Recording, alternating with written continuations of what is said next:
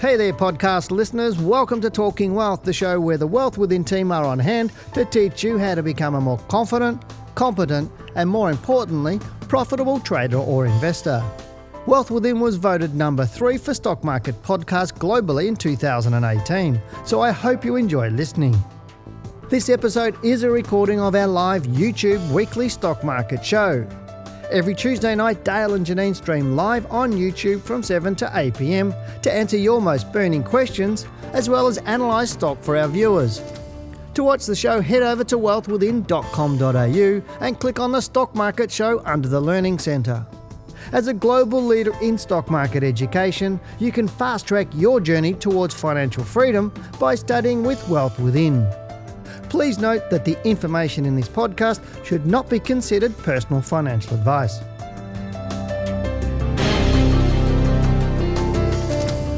Good evening and welcome to the Australian Stock Market Show. Tonight, if you're into the trading and stock market, then you'll be excited to hear about our topic for tonight, and that is that we'll be looking at managing trading risk using the 2% rule for stocks and Forex trading. This rule is so critical to your long-term success that it can't be underestimated. For those of you who are new tonight, our goal as always is to inform and educate you on the realities of successful investing and trading. And so, along with our topic, we'll also be answering your questions and looking at stocks for you, along with giving you our view on the Australian market.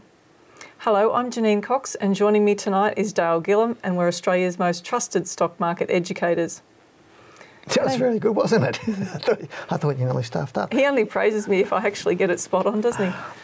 While you're doing that, I'm thinking, I did a survey yesterday on YouTube and I asked people questions and all these people answered, and then I forgot to look at it just before to get the results for it. I asked you to do a poll. I was so excited about it. I did do it. I actually did do it. But you will remember the answer though, won't you? As of last night, we've found that only 10% of people who answered the poll, which are the people watching our YouTube channel, are actual traders. The rest of people are investors in buy and hold, or new people, investors in buy and hold. And it was like, as I said, it was like 90% were either total newbies or were beginners. Did you expect anything different? No, I did. I actually expected a few more traders. That 10% between 12 months trading and then 3 years with highly educated, experienced traders. So, and I would have expected that to be a little bit more. But that, do you know that people? I've spoken to a few people recently that they tell me they're traders, and I say, well, what do you do? And they said they go onto one of those apps on their phone. They're not traders. No, and I was doing writing an article actually about that, saying, well, what is a trader and what's not, and I'm going to be bringing that up. I'm going to be recording that shortly for that point of view anyway. Exciting. But we also need to remember for people, tomorrow we're going to be interviewing somebody, a gold expert. So if you're interested in gold, we're doing an interview for our Flix channel, or our Talking Wealth TV program for Flix, and that'll go up tomorrow week. Janine and I interviewing that. And also on Friday, part 2, we did interview a gentleman called Michael Waits. Last week we put part 1 up on Friday. Yeah, that was awesome, wasn't it? That was a really awesome. Love that. I love that chat. Well, part 2 of that's going up on Friday. So if you haven't seen it, go to flix.net. You'll be able to see last Friday's recording on episode 13 or 12, I don't know, whatever. One of the episodes. Just watch them all. They're all really good. But anyway, get on that, and we'll do the second part on Friday. But tomorrow we're going to bring up an expert on gold. So if you need to know about gold or want to know about it, get on to Flix tomorrow and watch our show. Actually, it'll be Thursday for us, not tomorrow, here in Australia, because it goes up on... It's a day behind in the US anyway. But if you do have a burning question for us, so let's get back into the normal show. We'd like to hear from you. So record a 30-second video and email it to info@wealthwithin.com.au. If you are a show, we don't care. Still stick the video in front of your face. I thought I had a couple of people today that were going to do it, but I didn't get the email. Why are people doing it? Do it. We'd love to see your faces. So send us an email through to info@wealthwithin.com.au. Now, if tonight is your first time watching, then thank you for joining us. We really appreciate you being with us on the show, and welcome to the show. Okay, moving on. It's the 3rd Tuesday in the month, and this means we look at world markets. So let's get into the charts right now. That's pretty cool. I All like right. the world markets. Okay. This is the yearly view of what's happening on world markets. Now, you might like to talk about the right-hand side of the chart, and I'll just stick to the left-hand side. Give me the easy part. NASDAQ Composite Index at the top. You can see 23% up for the year, so not a lot of change there. Moving down the list a little bit, Shanghai Comp up 7.5%, the Nikkei's 2.95%. Further down, All Ordinaries Index is almost flat at the moment, 0.22%. And we're coming right down to the bottom. We can see Dow Jones Industrial Index down. We're actually beating the Dow Jones at the moment, minus 1.9. The FTSE, so it shows the impact of the tech sector on the market, doesn't it? Yeah. And when you come down into the last month, you'll see different things. Even the last week, you'll see some different. There's lots of I won't say lots of it, but there's divergence between the S&P, the NASDAQ and the FTSE. So that's what we're there. So when you're looking at that, so if you want to bring it down to the month, so that's the first half of this month. So I just want to mention that the FTSE's down 20%. So compare that to our market as an example, and we're sitting a lot better than they are at the moment. Okay. So there's a real skew across the world is really the point of it. Yeah. So what we've seen over the last week or so, we've seen the Asian markets do better. Look, you can America, see that. And Europe's done better. So you can see that in the monthly picture, which I've got up on the screen right now, but it's still not huge. We're just talking 2% for the CAC and DAX 1.92, the FTSE up 1%, the European index up 0.55, so it's only small moves for the month. And looking at what's happening across what's been sold off across the board for the month, we can see that we're sort of sitting with 2.68. We're sitting with the S&P 500, more or less in line with that. They're down 3.3. Shanghai Comp minus 3.4, and then the NASDAQ's actually minus 6.88. Yeah, well, that was because of, like when I was talking about on my market report for Flex today, for the US market report, I was talking about that because Apple was up yesterday, Monday, in the US. Now, Monday in the US means this morning it closed, so we haven't seen Tuesday in the US, so Apple was up 3%. But looking at that, the rest of the market wasn't in that, the S&P really wasn't going with it. So that NASDAQ comp, that was actually down further than that. So what we're seeing at the moment is the Dow is not necessarily running with the S&P and the NASDAQ. And the S&P was held back by those top stocks, the technology stocks. So I'm thinking right now, and you also had the energy like Chevron and ExxonMobil, they're both performing pretty poorly. And you can probably understand that given what's going on with oil. At the moment, oil's at a fairly low price, but you can also understand that with the world not moving, in America not moving as much, with COVID-19, but they're moving into winter too. So that could change. But at the moment, I'm seeing the tech sector slow down, the tech end slow down. I'm seeing Asia pick up, I'm seeing Europe pick up, but America not picking up. That's what I've seen over. And this is only the short term. I'm only talking the last 4 weeks. This is sort of looks like a bit of a shift at the moment. Well, let's just go to the weekly so we can see what's happening really short term, because it's the start of the week and whether things are changing. So across the board there, you can see it's a sea of green almost, except for what's happening in the FTSE European markets. But most of really that was yesterday. Obviously the Asian markets is in there today. But you got the lead. Yeah, you got the lagging time for Europe and America in all of that. So the Asian markets. But still the NASDAQ comp's up 1.87. Yeah, but that was Monday. Yeah, correct. So it'd be interesting to see what, and to me it's not what it's opened at on Monday or what it's done on Monday. It's what's, as you constantly say, well, what's it going to be on Thursday and Friday?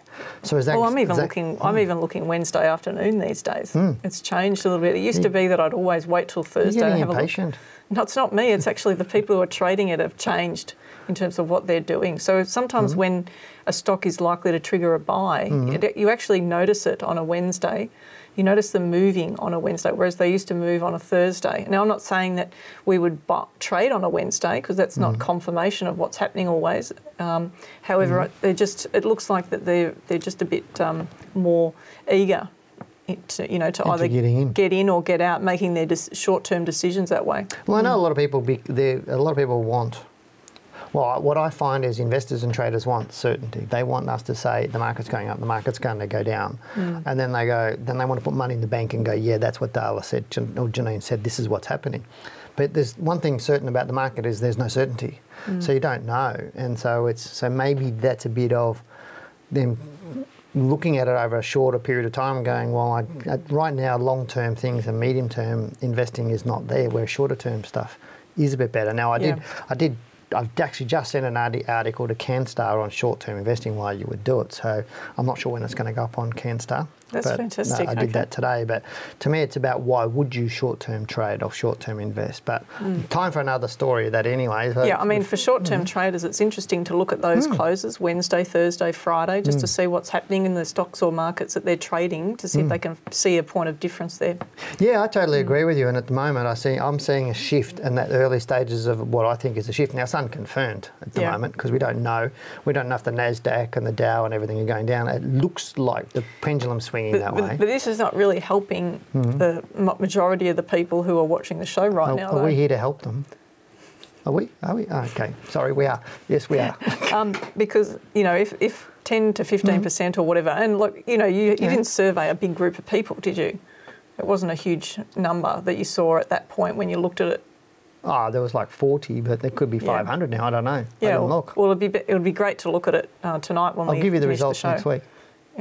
Did you leave the poll open? You might have it's still open. If you haven't hit the poll, go and hit the poll, whatever it is. So, but anyway, have you said everything you needed to say or no? Yeah, I think that's all. It's just that it's interesting for the week though that we're already up at the start of the week, and I think that's the point that you were making before, that markets, don't set the scene at the start of the week. So just because we've got all these markets making positive gains on a Monday or Tuesday, don't get excited about it yet. All right. Now, before we get into our first question for tonight, if you do have a question, whether it's about a stock, anything in general, or how I do my hair, which I'm happy to answer that as well, it's really wise to ask questions. As they say, if you don't ask, you don't get. Now, remember, the more detail you provide, the more we like it. That said, Janine does not want war and peace. So basically, just a few sentences will suffice for us. Now, Janine, you've got the first question. So concentrate. Concentrated caught me out. No, well, I actually wanted to say something about your hair. Because you used to dye it, but you don't anymore, do you? I do occasionally. Okay. Because I get yelled at if I don't. Really? I saw something on Facebook the other day that said something like, pizza comes in a square box, it's made round, but you get it in triangles. So if you understand why that is, you might understand a woman. And I went, well, isn't that interesting? But anyway, first question, Janine. Someone told me the other day that they said that you're funny. I'm a fun guy. That's why they call me Mushroom. Yeah, that's great. Okay, all right. go. Our first email is from Ant. Hi, Dale and Janine. I bought into NAB at $14.50 and Woodside at $16. As a first-time trader, my intention was to buy the dip and hold value stocks. I've seen the portfolio value rise by 12,000 and slowly drop week on week. Is that right? Seeing the share price slowly drop, should I sell and capture a small profit now or wait it out? I wish I had found you guys earlier. Thanks and regards, Ant. Well, thank you, Ant, for your email. It's fantastic. We'll have a look at NAB now. So let's just move to the chart there. You can see I've got the long-term picture of NAB on the left-hand side of the screen, and you're probably thinking, well, it's just Is he talking about his portfolio falling or just the stock falling? Well, I think because he's bought two stocks, right, and the value's falling. So I took it as that he's just bought these and they're causing the fall, but look at what's happened. With COVID. But but how does somebody know if they can't see a chart? He said he wished that he had have followed us before, but I'm sure if he's looking at the chart on the screen now, he can see that the stock's in a long-term decline. This low may have bottomed out, but you don't know when stocks come off these bottoms for certain whether they've bottomed out, and that's the risk you take if you try to trade off the bottoms. You've got to have some decent rules though, and NAB, stocks like NAB, they've traditionally and big banks have traditionally made people money over time, depending on when you got into them. And it was you and I have been saying for years that just because it's a bank shouldn't mean that you have a different view on it to what you do other stocks on the market. Just because it pays good dividends doesn't mean anything. And I think this whole scenario, not because the GFC didn't get that message across, even in spite of the massive decline that we saw on NAB during the GFC, which, let's have a good look at it. Well, all the banks got hit pretty bad in the GFC. They all did, yeah. So if we just pick the top here and we drag this down, you'll see that, the market overall fell 55%, but NAB fell 10% more than the market. So that shows you something, because this is not a mining stock, this is a bank.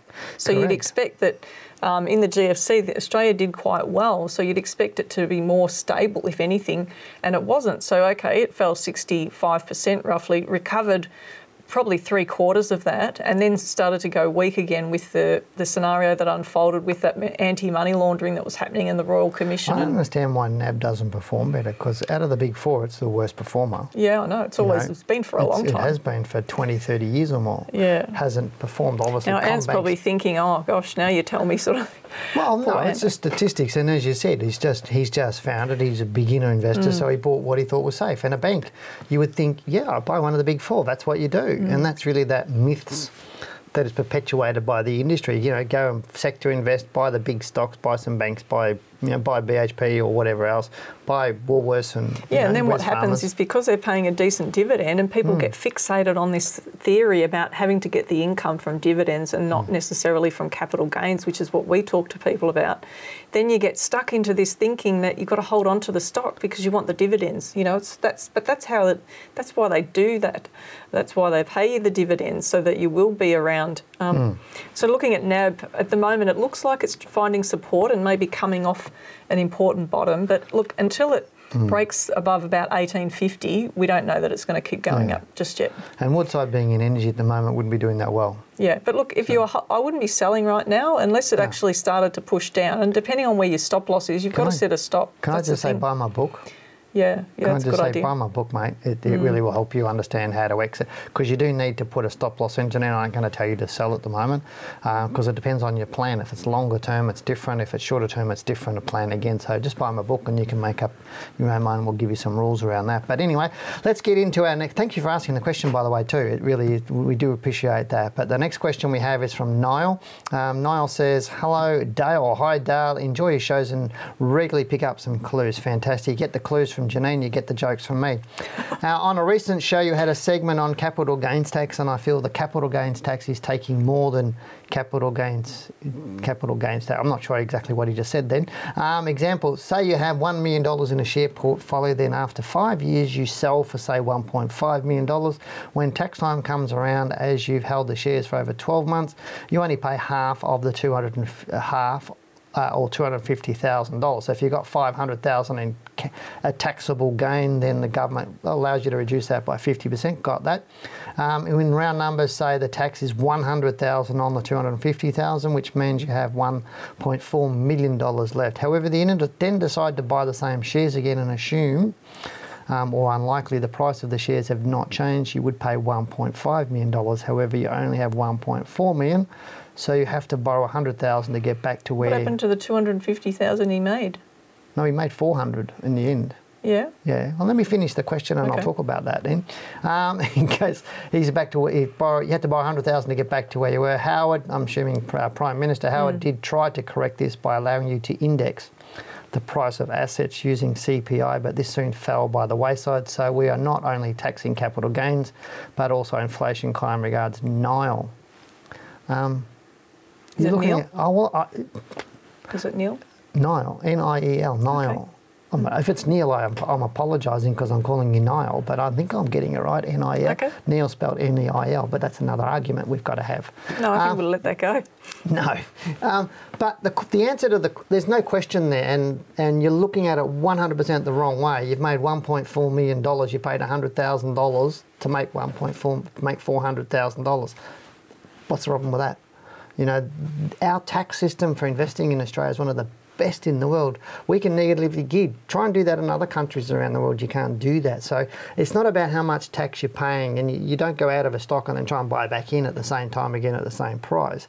You're selling out of a stock. No, he was just using that as an example to keep it simple. I understand that, but I don't really understand the comment. I think the comment is that because it occurred, and I think the best place for anyone to go really is to go to the ATO website. Before you go to the accountant, don't make that mistake, because sometimes it's the quality of the question that you ask that sometimes, all of the time, it determines the quality of the answer that you get.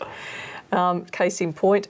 And look, if you go to the ATO website, the Australian Tax Office website, they have lots of examples on this sort of thing. So I'd suggest that you actually have a really good look at that. But it's not a negative. No, paying capital gains tax isn't a negative, but the people have been brainwashed to think that that's the case. It's not a negative. I'd rather pay the taxman $1 million in tax. The whole industry is working on the fact that they can convince people towards the end of the financial year to sell stocks that they're in loss to offset the capital gains. So they're selling without any rules, but all of a sudden, because they didn't have a stop loss, didn't have anything, but because they've got losses sitting there, look, I think you could sell those stocks to offset your gains. To offset that anyway, but the more tax I'm paying on my investments, that means the more money I'm making. So it's to me, it's just looking at it the other way around. It's not about you have to pay tax. Everybody's got to pay tax.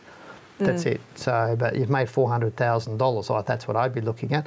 But thanks for sending in your question anyway, and hopefully we made a little bit of sense on that. The next question we have is from Sandra, who says, hello, I'm a viewer of both the live Tuesday night shows and Dale's market reports. I just wanted to compliment Janine. See, she watches me, but she compliments you. Isn't that good? Wanted to compliment Janine for her recent mining industry segment. It was awesome, wasn't it? I took notes and have been referring to them this week as I'm compiling a watch list, I think, looking at sector and its trends as a whole, and then drilling down to individual stocks was really very helpful, especially as this is clearly a sector Janine is passionate about. Absolutely. I'd love to see this revisited every couple of months as an important part of the Australian market. I'd love to see you do a similar treatment on other market sectors. I've read regularly, referred back to Dale's books and continue to learn and enjoy the shows. Kind regards, Sandra. Where's the question? Yeah, I told you that the other day, I've already put some of this information. I wasn't going to read out her email because I would feel funny about that. But I did put some of the topics into a spreadsheet to cover off some of the things that Sandra's asked about. So I just really appreciated the fact that she asked for something else in addition to that. Shows her interest in the topipics. So can I have $10? Thank you for that, Sandra. I need more money for the swear jar, I think. Okay, I'm going to talk about the next one then. Andrew, hi Dale and Janine. I want to say thank you for all of your hard work that you've put in. I bought your book last month and have cleaned up my portfolio and increased my return dramatically. Thanks. My question is, are you able to start a business by just trading stocks? And can you please look at CDV for me? It has some solid days and got my attention. Thanks for your time. It did certainly. Look, do you want to talk about the trading? And I'm going to talk about CDV. Yeah, absolutely. Your trading is a business to me, and that's the thing is what I was talking about a little bit earlier about what's a trader and what's an investor. Most people that tell me they're traders are really just active investors, and just because you can buy and sell a share doesn't make you a trader. And some people, just because you use your app or an online portal and buy and sell some shares doesn't make you a trader. A trader is a business in my view, and a trader, if you run a business, you have a plan, we have a business plan. A trader has a trading plan, and you treat it like a business. And your taxation is a little bit different as well. If you're an investor, you pay capital gains tax like we talked about with Niall. But if you're a trader running it as a business, then when you sell stocks for a profit, it's just like revenue coming. It's like selling, 100 cups of coffee or whatever it is at the shop. That's your revenue coming in minus whatever expenditure you have, and then whatever's left over, that's what your taxable income is for the year. And so you can be both an investor and a trader, or you can be a trader on your own. But to be a trader, earning your income, and this is probably another thing that a lot of people misconstrue, is they need to be a day trader. And 9 times out of 10, probably 99 times out of 100, I ask somebody what a day trader is, and they go, I'm not really sure. And a lot of people think it is you're just sitting in front of a screen all day. And I think it's just sitting in front of a screen all the day, but day trading is not the goal. It's to be able to earn a lifestyle from it. And then when I say to them, what do you want to do? Why do you want to day trade? Oh, I want to earn a living from trading. Well, then why do you want to sit in front of a screen for 8 hours a day? Because you don't need to do that. Educated traders can trade 1 or 2 hours a day or 1 or 2 hours a week and make their money for the week or for the month or for the year, and that's how they do it. Once they get their processes and systems and everything. Once you get your processes and systems right, and that's what we teach people to do, and I find a lot of people continually make time and money their excuse. I want to be a day trader, but I don't have any money or I don't have any time. And they made these massive excuses, and then they never get to that point. Why do we have to call it something? Why can't it just be trader? Correct. And let's keep it simple. Trading. It doesn't matter whether you trade on a monthly chart, weekly chart, daily chart. You're a trader. I'm just a trader. That's what I'm doing, and I'm making my money. So, it's possible to earn your living from trading as long as you're educated and knowledgeable, and that's really what Janine and I do. We educate and we mentor people to trade well and become professional traders. So let's go and look at the stock before I keep going. Cardinal Resources. Now, this is a really interesting one. Okay, I'm not a violent person, not often. Looking at the stock there, you can see once it got to around 70 cents a couple of times back here, the first time it traded up here was in 2016 and then broke up again 2017. Now, for those who are new to the show, on the left-hand side of the chart, we always put the monthly chart so we can see a bird's eye view of what's going on with the stock. This tells us a lot of things, because when you decide to do our course, we actually teach about price pattern and time. So looking at this without actually having to put anything on the chart, there's a whole lot of analysis that would go onto the chart. But because we already know how to do this, we can see it just by looking at it where this is in its overall pattern. Now, it's gone to a new all-time high recently, which is a really great thing for this stock.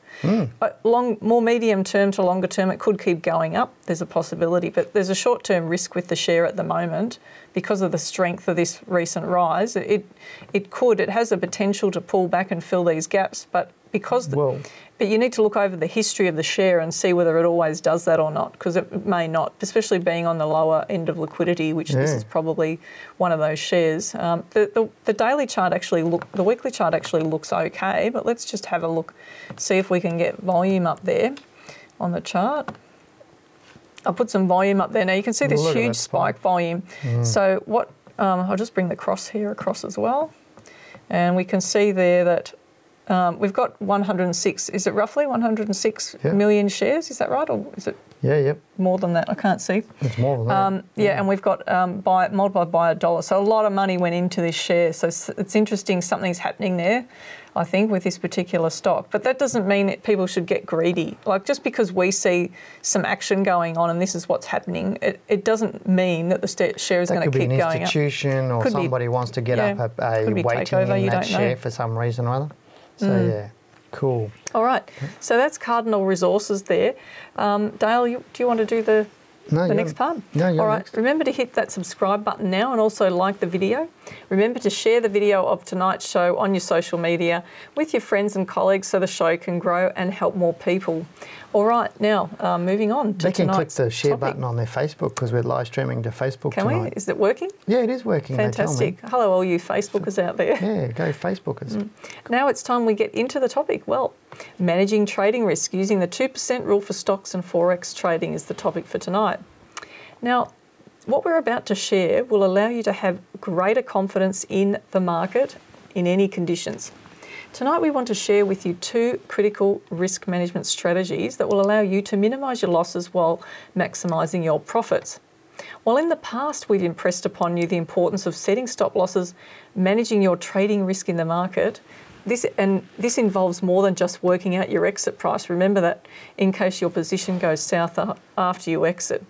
Now, that's not to take away from the importance of setting a stop loss every time you trade, as this is really critical to your long-term success. Now, this is about adding another layer to your structure as well of protection to the way that you manage risk, and this works hand in hand with setting your stop loss. So let's take this one step further. One of the most important risk management strategy rules that you'll hear us talk about is the 2% rule. Now, did you talk about this in your book? Yeah, it's in my book. You did? Okay. That's how important it is. Okay, it's very important. Now, to refer to this in the book, and if you haven't highlighted, if you've been reading it, I suggest that you highlight it. Okay, so this is a real, I guess it's probably one of the, would you say this is top 2? Can I suggest, from my chatting with people over, my first book's been out since 2004. And nobody ever mentions this. Everybody mentions it's the stop loss, but nobody mentions the 2% rule. So most people miss it, and yet it's the most important rule. Well, one of the most important rules, yeah. So it's about not risking more than 2% of your total capital in any one trade.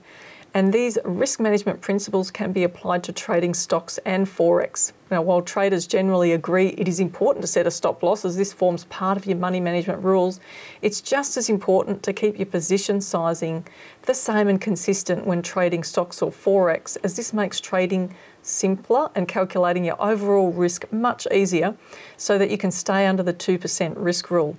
Now, while we endeavour to keep stop losses and position sizing consistent, if you decide your trading risk is too high, then you can adjust either your stop loss or your position size.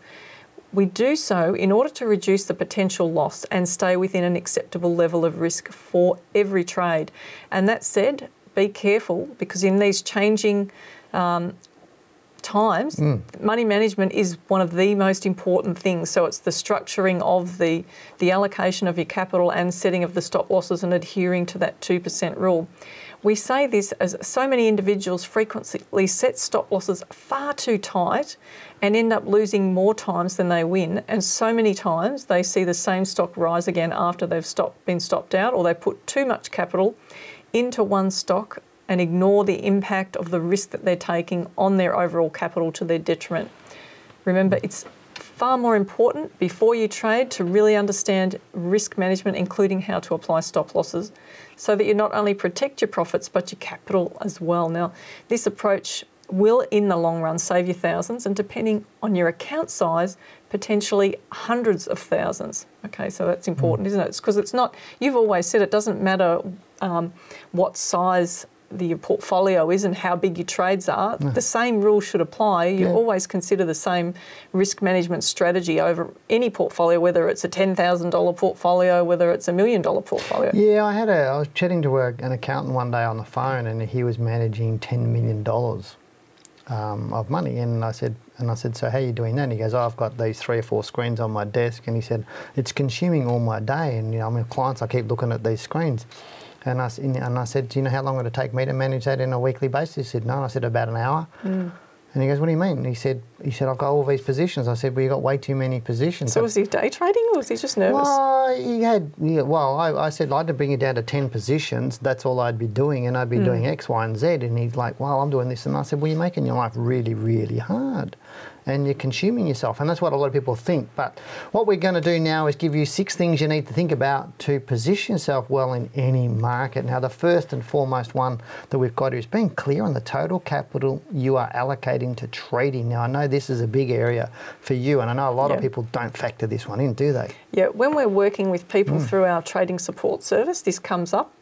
So people will often read things, like you say, people have taken us out of context for a lot of things. Even when people are reading your book, they'll take you out of context and say, well, Dale said, you take your total capital and then you apply these guiding rules or the structure that you're talking about across the portfolio. But it depends on where you're at. So if you've only just started trading, you're not going to take the total available capital that you have, which might be, 100,000 for one person and, a few 100,000 for another person. Might be 10,000, I don't know. But you're not going to take a blanket rule and just apply it to the whole lot without the experience. So, but people are taking you literally. Yes. And that's a real concern for me, because they're not, when you're crawling, right, you've got to crawl before you can walk. And when you're crawling, you need to start smaller and build yourself up, because it will impact your psychology if you try to take a lot of money and put it into the market before you've really understood the market and the rules and proven to yourself that you can apply them. That's important. But that's where the earlier part, what you said, we need to look at what we stand to risk. And it's not percentage terms, it's actually how many dollars. So if you have $10,000 and you put $8,000 on the one trade, and you start losing, your psychology is going to be a lot worse than if you put $1,000 on that same trade. Yeah. So that's what we mean by understanding that risk. What are you standing to lose? Because you need to put it on an amount that you're comfortable with if you get it wrong. That's right. And people really need to get that, because, and I think it was probably, I don't know, about 10 years ago when I first started seeing that people weren't quite getting that. So they were just so focused on the stop loss, because that's what we talked about, that they didn't think about the dollar amount at all. No. And so then at our workshops that we ran back then, like we'd get up on the stage, both of us, and I'd ask people, put your hands up and then start taking your hands down once the level of risk is too much for you. It's like putting the frog in the pot of boiling water. That's a really terrible example, isn't it? Yeah. Just to think about it. It is. And then, but you're basically that frog in that pot. So what's happening is that as I start to increase the amount that you're risking, so from $50 to $100, think right now, if I said to you, if you are happy to risk $100 on a trade, are you cool with that? Right, so then a lot of you are probably saying, yeah, I'm fine with 100. What if I said $1,000? Are you comfortable with that? What if it's 2,000 and you've got to put the trade on, press the button, do all of that? What if it was $1 million? What if it was, 50,000 that you're risking? Is that too much? I mean, I've just jumped right ahead, but you know what I'm saying. So these are the sort of things that you need to do to yourself. Put yourself in that position and ask yourself the question, what are you really comfortable about? And be really honest with yourself, because I can tell you that what the market will do is it will put it right back at you if you're not comfortable with it. Okay, so let's get on to point 2. Otherwise, we're going to run out of time and we're going to get yelled at. So point 2. You need to work out whether you're trading leveraged or cash, and these are really important considerations. I find a lot of people jump into leverage trading before they even understand how to trade with cash, and because when you're leveraging your dollar amounts that you're trading with, get over to those uncomfortable levels that you're talking with. But not only are they trading in these uncomfortable levels, if they do lose, then they've got to pay the money back. And it can go really quick. And I saw this guy on TV and he was talking about putting himself in extreme situations where he felt, he was at risk, right? So his life was actually at risk. So here we're risking money. This guy was risking his life. So you've really got to put it in the context, not of risking your life, but in terms of put it in the context of, where does that become too much for you, And leverage, people start off with leverage, so they're testing themselves in that extreme environment, if you like, before they've even started where it's comfortable. So what's number 3? Number 3 or 4? Number 3. I'm going to number 3. I don't know. Risk management strategy. Okay, number 4. Oh, I love this. Risk management, that's really important to have a strategy. So that's the level of risk you're willing to accept, number 3. Okay. Okay, number 4 is risk management strategy. So at the trade level and the total capital level, okay? So this is your strategy applied across the individual stock that you're trading and also overall. And this is where the 2% rule comes in that we were just talking about before. So did you want to say something on that? I don't know, I'm just waiting for me to bring out the PowerPoint. I'm You're excited. waiting for me to take a breath? I'm waiting for be able to bring out the PowerPoint. We've got some slides. When's that? Well, you can do that as soon as it pops up on the screen there for you. Oh, we can do that. Okay. So we're going to take you through an example. That's what we're going to do, guys. So we'll take you through an example. Yeah. Sorry, Janine just gets excited, don't you? But on your screen, let's have a look at on the screen. So you can say the risk example. Let's say you've got $10,000 to trade, and each trade is $2,000. You're splitting up your $10,000 into 5 separate positions. Your stop loss is 10% or $200 on that trade. So if you do get it wrong and you exit at 10%, you've lost $200. If you're comfortable with that, that's fantastic. So your risk is 2% of your total capital, because your total capital is $10,000 and you're only standing to lose $200 on any one trade. So that's 2% of your total of your $10,000. So now we keep moving on. So if each trade makes 10% unleveraged for a $200 profit, if you're somebody who wants to put leverage into your life, you've got 10 trades, 5 stocks times 2 trades per year. No, that's still unleveraged. Oh, still unleveraged, sorry. I'm keeping an eye on you. If you do 10 trades with those 5 stocks, 2 trades per year, so 2 trades per year for each stock, and you make $2,000, or you've made 20% gross return on your trading, just with cash on your $10,000 and putting $2,000 into every single trade. Now let's move on. And we're going to move the decimal point for you for those people who like a little bit of leverage. So whether it's using FX or CFDs or whatever that is. Once you train. Once you understand and once you can consistently make that profit with cash, then you can move into leverage, and we move the decimal point one place to the right. Okay, so what's consistent for you? Over what time frame does that mean? Look, I'd be looking at a good 12 months. If you're consistently making that same money and doing that over 12 months. Can you explain why that is? That's 12 months? It's because it's, markets are bullish and bearish and sideways. So you need to understand that you can do this in all market conditions. And I'd prefer it over 2 years, but most people don't have enough patience for that. But you need to prove to yourself you can be consistently applying all the rules and tools correctly.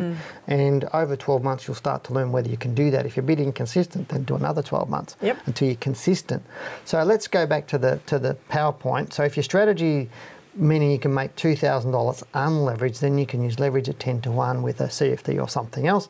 And your $2,000 on 10 trades, times 10, so your normal $2,000 position sizing, on a 10 to 1 leverage, you now got a $20,000 position, or 200% of your capital. And that's really where it gets scary for these people, because they don't really understand what they're going to lose here. So now we've got 5 trades of $2,000 as the margin for 5 trades of $20,000 exposure. So, and we need to understand that. So if you average 15%, you'd make $30,000. If you average 20%, you'd make $40,000. But what people don't understand is, what about the risk? So what do I stand to lose on these, and this is where you're setting your stop losses and your position sizing. So how would you feel if you had a $20,000 trade going and you were leveraged 10 to 1 and it fell 10% on you? That means you'd owe $2,000 or 25% of your money. So that's really what we're talking about here. So basically what you're saying is that instead of putting $10,000 into the market, you're actually putting multiples of that in there by using the leverage. Correct. And then when you work all of that out, you end up making, probably, what was it, double. Well, you can make big money, and that's what people think of. You're making 10 times, potentially, or 30 times. Yeah, so that's what I was saying. If you made 15% or 20%, this is what you'd make. And that's what people look at when they go to leverage. They go, wow, I can make this much money. But they don't understand what's on the screen right now is that $20,000 position size, if it loses 10%, that's $2,000. And that's 25% of your total capital. 4 trades and you're out the back door. Whereas by not risking more than 2%, you have to be wrong 50 times in a row. But this is why you tell people, okay, if they're going to put money into higher leveraged areas like this, whether it's Forex or this, to only take a portion of your total capital and do that. Whereas, you and I have seen and heard terrible stories about people going into these areas of the market and putting all of their capital in there after they've made a few trades and they had some profit. That gave them a false sense of security. Yes. So then they ramped it up, didn't they? And it went against them. Yeah, so just be careful about what you're doing. Number 5, or the last point we've got, is understand the different stop losses and how to calculate them. So you have an initial and a trailing stop loss. Now, we do talk about those in my book, and Janine and I have talked about Mentor, that. they could learn more in Trading Mentor and more in the short course or the diploma to get into that. There's a lot of different rules in the diploma compared to what they're going to get in the short course. There's lots of different stop losses. We use both trailing and initial in the Trading Mentor, I mean. Yeah. But most people make stops, or they set their stops in inappropriate levels. They set profit targets. They don't have position sizing. There's a whole range of mistakes that people do. They see this hot tip somewhere on a chat forum and they put a whole chunk of their money in it. Yeah. We've also seen traders that have had a strategy whereby their win-loss ratio gives a result of something like, I don't know, this guy was trading every day and his result was something like around 50%, and sometimes it would go below 50%, but this is over the long term. So he was doing this for 5 years and I said, are you really happy with that? And he said, no, I'm not. And I said, well, why are you still doing things the same way? So that's when we talked to him about pulling back from trading on the daily charts and just coming back to a slower moving market on the weekly chart, and he would make more money that way. Yeah. So an example of a trailing stop is a trend line, guys. So buy my book and you'll see the trend line. An uptrend line is a trailing stop loss, so that's an example of that. Initial stop loss or a stop loss is an initial stop loss on your purchase price. Again, that's in my book, How to Beat the Managed Funds by 20%, and on my latest book, Accelerate Your Wealth. So get into that. But I think we need to get back into the emails now, don't we? We do, yeah. Okay, now we've got an email here. This is going to be an interesting one, isn't it? I don't know. I've got to tell them to remember to hit that subscribe button first.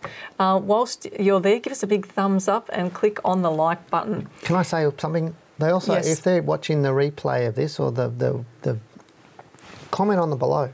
Okay. Comment below in the chat box on the bottom on YouTube. Okay. Do that. Give us the thumbs up. All that sort of stuff. So go again. Fantastic. Sorry, I apologise. You go. You can do this one. No, I can do that. Okay, now we have a question from Julia. Hi, Dale and Janine. My husband and I have only recently read your book and have taken an active interest in sorting out our portfolio. Well done. Thank you very much. We are low-risk, long-term investors looking at stocks in the top 20, maybe top 50. Fantastic. I bought shares for Wesfarmers at $31.40 and CBA at $50.60 in 2010 and held on to these for 10 years. Now, knowing the importance of an exit strategy, we've been looking at trend lines. Fantastic. Now, the dip in the market at the start of the coronavirus has made it difficult for us to establish a trend line on the monthly chart. Is it a viable option to use the weekly chart in this situation, as our judgment is that it's time to exit? Is time to exit, or should we hold until a monthly trend is confirmed? Thanks, Julia. Really good question. You can use them on the weekly chart too, Julia. It's not a big issue, but we're going to bring up a stock, are we? Yeah, we've got Wesfarmers there. Okay, so you want to talk? What's really interesting, though, is her question. So she was looking to do that on the monthly, but clearly the way that the chart's unfolded on the left-hand side, it makes it really hard to do that because price is so far away from anything in terms of the trend. It's accelerated so hard. And even on the weekly, it's done so as well. But you can get a trend line up there on the weekly chart and it has actually closed below it according to the rules. Now, the interesting thing with what she's saying is that she's thinking already about, okay, I can't get it on the monthly, but what about if I used it on the weekly to protect my capital? Which is a great idea, because if you have other rules, then there might be a way to wait on the monthly chart. If your strategy was I was going to trade on the monthly chart, if you did the short course and the diploma, you'd be able to, you could look at whether it was viable with your analysis to switch rules. Like if it accelerated away so hard, you can go to the analysis and see, well, what does it mean if I decide to change from trend lines to a different rule? Yeah, that is good. The difference between... So she's already thinking like that, you know. Yeah, it is, and it's but I'm saying it's fantastic. I really am. And Julia, the difference between a monthly and weekly is just the sensitivity, because when you change the time frame, you change the sensitivity of the rule. So if you put a trend line on a daily chart, it's going to be a lot more sensitive than a weekly chart, and that's less sensitive than a monthly chart. So your entries and exits are slower on a monthly than they are on a weekly. That's all it is. But the same rule applies in terms of the daily, the weekly and the monthly chart. So I don't have an issue at the moment with you using it on a weekly chart. She should just think about what it is that's important to her at this point, and how's she going to feel if the share price falls further. But that's where she, and then how would she feel if it turned around and went back up and went the other way? You've got to be thinking about that, because, you know, I can remember when I first started out doing the analysis that I had some stocks when I first started, and this is always a conundrum for people when you start out, because you then all of a sudden have these amazing rules to apply to the chart, and you think, okay, I was going to hold this long term, you know, and then all of a sudden you see you're learning trend lines and you see a trend line exit, and the stock pulls back and then it goes back up again, and that can happen. You get buyer's remorse and seller's remorse. Yeah, so and it's interesting, isn't it? But that's a really, really, really good point, is often people will buy or sell and then they'll go, oh, gee, it didn't do what I expected, and it's that remorse. Yep. If you made the decision to buy on rules and it didn't work out, you have an exit strategy with your stop loss. If you sell and the stock goes up, you just have to be comfortable that you sold based on what you knew right then, and you thought, I'm protecting my capital, I'm protecting your profit, whatever it is, and I'm happy with that. And no matter what happens with the stock, you don't need to look at it tomorrow or next week. You just need to move on. That's good, yeah, because you don't know what's going to happen on the right-hand side of the chart. All right, next email. All right, is from Jim. Hi Dale, could you please have a look at Washington H. Sol Patterson & Co. Limited?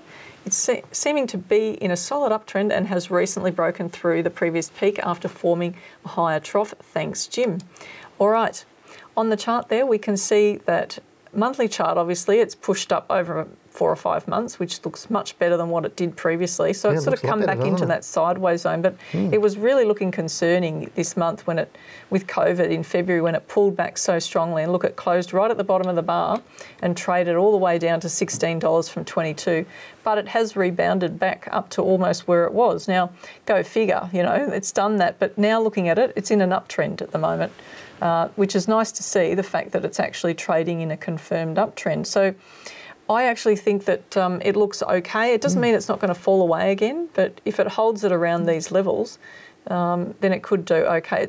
There's a lot of resistance though between $22 and $23 for this stock.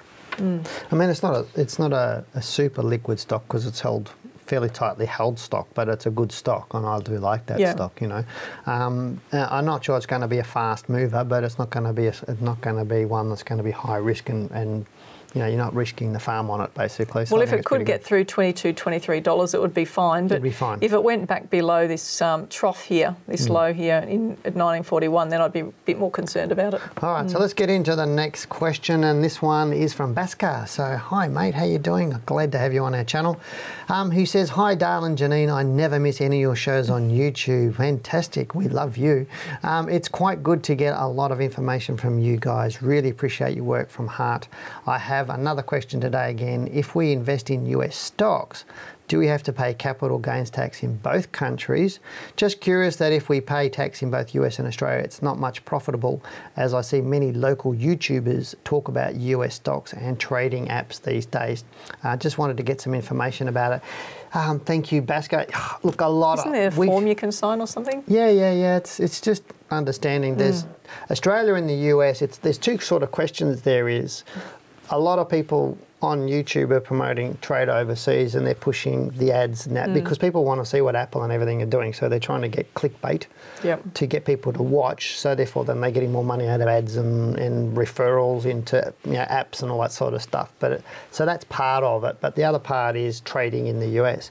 You don't need to trade in the US. And, these commission-free, things like Robinhood and the other one's called Stake. It's commission-free. Yeah. Stake you can trade in the US. And it's on your app, and basically you push a button and you're going through to a broker in the US. So your money's in the US, it's being traded in the US. You can buy fractions of a stock as well in it because it's all in a big pool. So your money's there, but it's commission free. So you're not paying any money for it. But what people don't realise is it costs them. There's nothing free in this world. Do they actually know that their money's pooled as well? No, they don't. Most people don't even look at it. Is that the case on both of those products? Not 100% sure on... No, I don't think it is the case on the Robinhood one, but it is on Stake. So I did have a look into Stake, and it didn't really go... Their PDS isn't super detailed about what they do and everything else, possibly because it doesn't need to be because it's a US product, even though the app's these Australians got. And I'm not saying it's good or bad. I'm not making a comment on whether it's good or bad. I'm just saying they promote it as there's no fees, just do it. So getting to your taxation side of things, Australia and the US have a tax treaty so that you won't be double taxed. Now, if you're trading in the US, you're going to need to fill out a W-2 or a W-7 or depending on how you treat it. Basically, it's called a non-resident alien. And if you go to the IRS.com, which is the Internal Revenue Service in the US, and just type in non-resident alien investing, and you'll come up with the rules. But some of these apps that are asking you to trade in the US, they'll actually have the form on their thing, and you fill it out and send it off. But you're probably better off going to an accountant or somebody to fill it out because they can be a little bit confusing. But again, you don't need to trade in the US. There's enough stocks in Australia to get in trouble with, let alone having to go to the US, because you are contending with US dollar currency exchanges. So whilst they tell you it's free, but they're stinging you on currency conversions, they're stinging you on all sorts of different things. And plus, like the ones with Robinhood, they're pushing your trade to a broker who's buying the stock before and then selling to you and getting a small little clip. So they're making money out of you one way or the other because nobody does things for free. But really good question. Really good question. Or do they just loan the stock out and that's what they... Well, they could be doing that as well. But yeah. All right, the next question we have is from Jan. Hi, Dale and Janine. I'm looking at this share, BRN. BRN. And is it good to get in now and keep it for long term? Thanks, Jan. Good to see another lady out there. We've had a few ladies tonight, haven't we? We have. Looking at the chart there, you can see MNF Group. No, you've actually clicked forward. I clicked the wrong one. I'd already had it organised. Well, I didn't have my glasses when I clicked. I'm trying to take over again. Sorry. I'll behave myself. Might have to kick you under the table again. Again? All right. Brainchip Holdings Limited. I've just been told off for social distancing. Okay, I didn't touch him. Okay. Back off. Brainchip Holdings Limited. Okay. The code we said is BRN. Now, this is just incredible, isn't it, that it's gone up like that? And I guess, this is what attracts people to some of the smaller ones when they hear about the odd ones that do this. And timing obviously is so critical. Now, if I wasn't in this stock right now, I wouldn't be touching it because it's just taken off so much. And on the downside, I believe, you've just pointed to the gap there. You can see that there's a little gap there on the chart, on that daily chart. So there's a reasonable probability it could come back to that. Now, stocks don't always come back and fill gaps, but it's already filled the first one, which is up higher than that as part of the drop that we've seen on it today. But, the probability says that with a move down like that, it could come back further. Now, I think what's happening here is Jan's trying to catch a falling knife. She's trying to catch it while it's falling down there, and that's really a dangerous thing to do. The way that we teach people Does she own it, though? No, she said she was looking to get it. Looking to get it. I wouldn't be getting it. Yeah, but look, the way we teach people is to get it. So say you were trading short term and you were trading daily. You want to be looking at rules in here for getting in. It's showing reason to get in as it's rising. So, but I won't go into the detail there, but that's the sort of thing that will, if you decide, Jan, to learn more about this and you want to trade these smaller stocks, especially trading the smaller stocks, that you really need to understand things at a deeper level. My understanding, I'm not saying about this stock, is what I find people do is they see a stock go up, 100, 200% in a couple of months. And they want to buy them. And then it comes down and they go, I want to get in because I'm going to make a couple of 100% in the next couple of months. So they assume what it did do, they're going to do again. Yeah, you've said that before. And that's so wrong in that thinking because it's not necessarily going to do it, because whatever caused that to run, it could have been news or speculation and or now somebody some of ramping. You don't know who's selling into that. You don't know who's selling into it. So, but anyway, let's move on to the next question, which is from, I don't know who it is, Falzia. I hope I said that right. Falzia. I said that right. Thank you, Miss Wordsmith. Hi, Dale and Janine. Can you please give me some insights on the above stock? MNF posted a reasonably good result, and the company is geared to grow as it moves into Singapore and further down the road. It has plans to move into Southeast Asia, yet with all these positive news, it's still heading south. Can't understand why. Love your show, Falzia. Okay, interesting. Like it's not actually still heading south just yet, because even though when a stock comes back, it doesn't mean it's going to continue to fall. So the COVID low, the fact that it went through this low was really important for this share. It might have padded out the bottom. We've seen a number of shares do this recently. We've got a few shares on our watch list, not this one. We've got some stocks that are much bigger, more liquid stocks that have made these big lows and they've bounced out of it and they're just coming back, and we're watching to see whether they find support and then start moving up again, because if they do, then it could be a real opportunity, because if this thing finds support over the coming weeks or months, and it may have to come back to 420 to do that. It might find support now. All right, it's holding up reasonably well, but if it starts to move up from here and heads back above 540, 560, somewhere around there, it may be the start of the next move up. So, you have some really good rules on this share, and it could turn out to be It's quite volatile, nice. but I mean, it might now. It looks like there's some interest in there for me anyway. Yeah, it looks interesting. But not right now. I think I'd be sitting back at. But anyway, let's go. All right. Now we have a question from Nick. Hello, Dale and Janine. Hope you're both safe and well. Thank you very much for asking. We hope you are too. Have been watching IAG to buy for a while, but it's still in a serious downtrend from the start of this year. Where do you see the stock going in the next 6 to 12 months? Keep up the amazing work to you both. Thanks, Nick. All right. Looking at IAG. IAG. Now, this is an insurance company. Now, one of the senior people on our team doesn't like insurance stocks at all. Look, every stock has its... She's not talking about me, guys. I'm not that senior. He's got grey hair, but he's not... No. Yeah, so, every stock has its day. I remember one of the things that Dale used to say years ago was that Telstra was a dog stock, DOG, and should have that as the code instead of TLS. But, insurance stocks have been on the nose a lot, and they will have times where they go into major decline. Again, another reason why you can't buy and hold this type of share, because it repeats the same pattern. Look at what it did during the GFC, that sort of volatility. It's the same sort of thing that's happening right now with the move down. It hasn't finished yet. I mean, obviously, IOOF hasn't done very well. AMP's done disastrously. Tried to turn around and was looking a little bit better shorter term, but... it's quite risky at the moment. So the key here is to wait until you could apply a trend line on this stock. This is a potential trend line trade, but it really needs to show support across here. If it finds support around 450 and then you get a trend line entry, it could be a nice little opportunity in there potentially.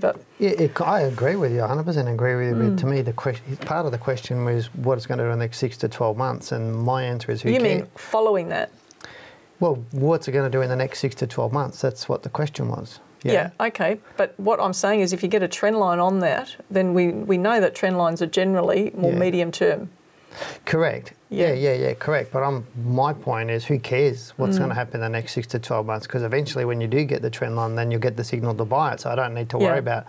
While it's going down, I don't need to worry about it. I just look at it. I see what you're saying. I need to look at it once a month and go, still going down next. And then eventually when it stops and starts to move up, it will probably cross a trend line and give us a nice buy signal, and that's when we look at it. So look, I agree with you. Within the next 6 months or so, it could be back up to around that $6 if it finds support around these levels where it is now. Could, if it finds support. So that's always the big if, and that's where, to me, it's look at stock. I like looking at stocks that are going down find the watch list for the next lot of stocks that are coming on in. So I think it's great that he's watching this stock. I think that's great. But the point of view is just wait, put some rules on it, and we'll take it from there. I tell you what, if it does get moving up again, look at the monthly chart and the resistance across that 630 or 640 level. That's going to be huge down the track for it to break that and make it through there, isn't it? Yeah, I mean, I think there's better stocks to buy. Yeah. I think there's better stocks to look at right now. I think right now it's not necessarily the time to be jumping into lots of new stocks. I think it's time to, if they've got some stocks that are good, like really good solid buys, there's no risk. Be patient and wait, is that what you're saying? Yeah, well, I'm thinking you don't not buy if something is really, really good, because there's a couple of stocks I'm looking at the moment. I think they look pretty nice. But I'm still a bit hesitant, because I think at the moment the pendulum is swinging to the market coming down a little bit over the next 4 to 6 weeks into October. I think that's still there. Right now, this is not on my watch list, but there are others on my watch list. But that's all the case with a trader. You're just putting stocks onto your watch list to when they pick up and give you those signals to buy. And really, it's waiting for the market to confirm, or the stock to confirm what you need it to do, and rather than trying to predict where it's going to right now. Actually, I had a conversation with a gentleman today, and we were talking about just generally what's happening in the market. And as you were just saying now, if I just bring up an example now, this is a stock. I'm just digressing a little bit because I noticed we had a bit of time left. Now this is the ASX. So this is our exchange. Yep. Now we were watching this. This is one of the stocks on our watch list, and we were watching this closely to see if we could trade it potentially, but it didn't trigger the exact entry we were looking for, and then reversed and came back strongly. So this is happening on quite a few stocks at the moment. Correct. Is what you're saying, and there's a reason to be cautious right now. But when things eventually settle down, there'll be huge opportunities to make money. So people are thinking, I need to have my money invested all the time, but you don't. You don't. That's just a fallacy. You're just leaving your money exposed to market risk all the time instead of taking the opportunities when they come and potentially making money in 1 or 2 quarters of the year. You know, I was talking about WiseTech 6 or 8 weeks ago, and then I liked that and it's come up. One of the other ones that I used to do at the microcap, same recording that Janine and I did, when I went through the stocks of the microcap conference stocks that I liked, which was a recording, about 2 months ago, 6 weeks ago. One of the other stocks I always liked was Jumbo Interactive. Yes. So if you look up JIN and put that up, this is one I like at the moment, but it's still too early. And it's exactly doing what you were saying. I've been waiting for this one, because it made a couple of goes at, if I drag that over, it's made a couple of goes at coming up. Came down, moved a little bit higher, and people were excited there, then it went sideways, but now it's looking really good, but it needs to really get through that level there. Strongly, and hold above it for me to get really excited. But this is one I do like moving forward. But again, you can get false triggers on these, which is what you were talking about. Yeah, because every stock has cycles, and sometimes they take too long to get to that peak. Yeah. And then all of a sudden, once they get through the entry level, all of a sudden they come back for a couple of weeks, and you don't know whether they're going to do that, because they could just continue to scream up, and that's the risk you take, and that's why you set a stop. We're not saying buy now, we're just saying this is on my watch list. But anyway, I'm glad you clarified that. Cool. And now's the end of tonight's show, and I hope that you've enjoyed it. And thank you for participating. If you have a topic that you would like us to discuss, then send in your ideas, and we'll look at your requests for the upcoming shows. Now remember to hit that subscribe button. Also like the video. Remember to share the video of tonight's show on your social media with your friends and colleagues, so the show can grow and help more people. Also remember to put this show on your calendar, as we'll be right here on YouTube live every Tuesday 7 to 8 p.m. Now put a comment down below on our YouTube channel if you do like our show. Make some comments, whatever you like, put it on the comment section on the recording. Now, we always prefer to see your face, obviously, so record that 30-second video question, send it to info@wealthwithin.com.au. Just type Wealth Within Live in the subject line. Of course, you can send an email. You must do this before 3 p.m. Tuesdays to get into that night's show. Well, that does bring us to the end of the show, and we really hope everyone has enjoyed it as much as we have. Always, thanks for joining us, and we hope to see you again next week. For now, goodbye, good luck, and good trading. Stop kicking me. Well, I just thought I'd say goodbye to everybody. One for prosperity. Good night. Stay safe, everyone. Thanks for listening. This podcast is brought to you by Wealth Within, a global leader in stock market education. For more information on our courses or to listen to more Talking Wealth podcasts, head over to wealthwithin.com.au and click on the Talking Wealth podcast under the Learning Centre.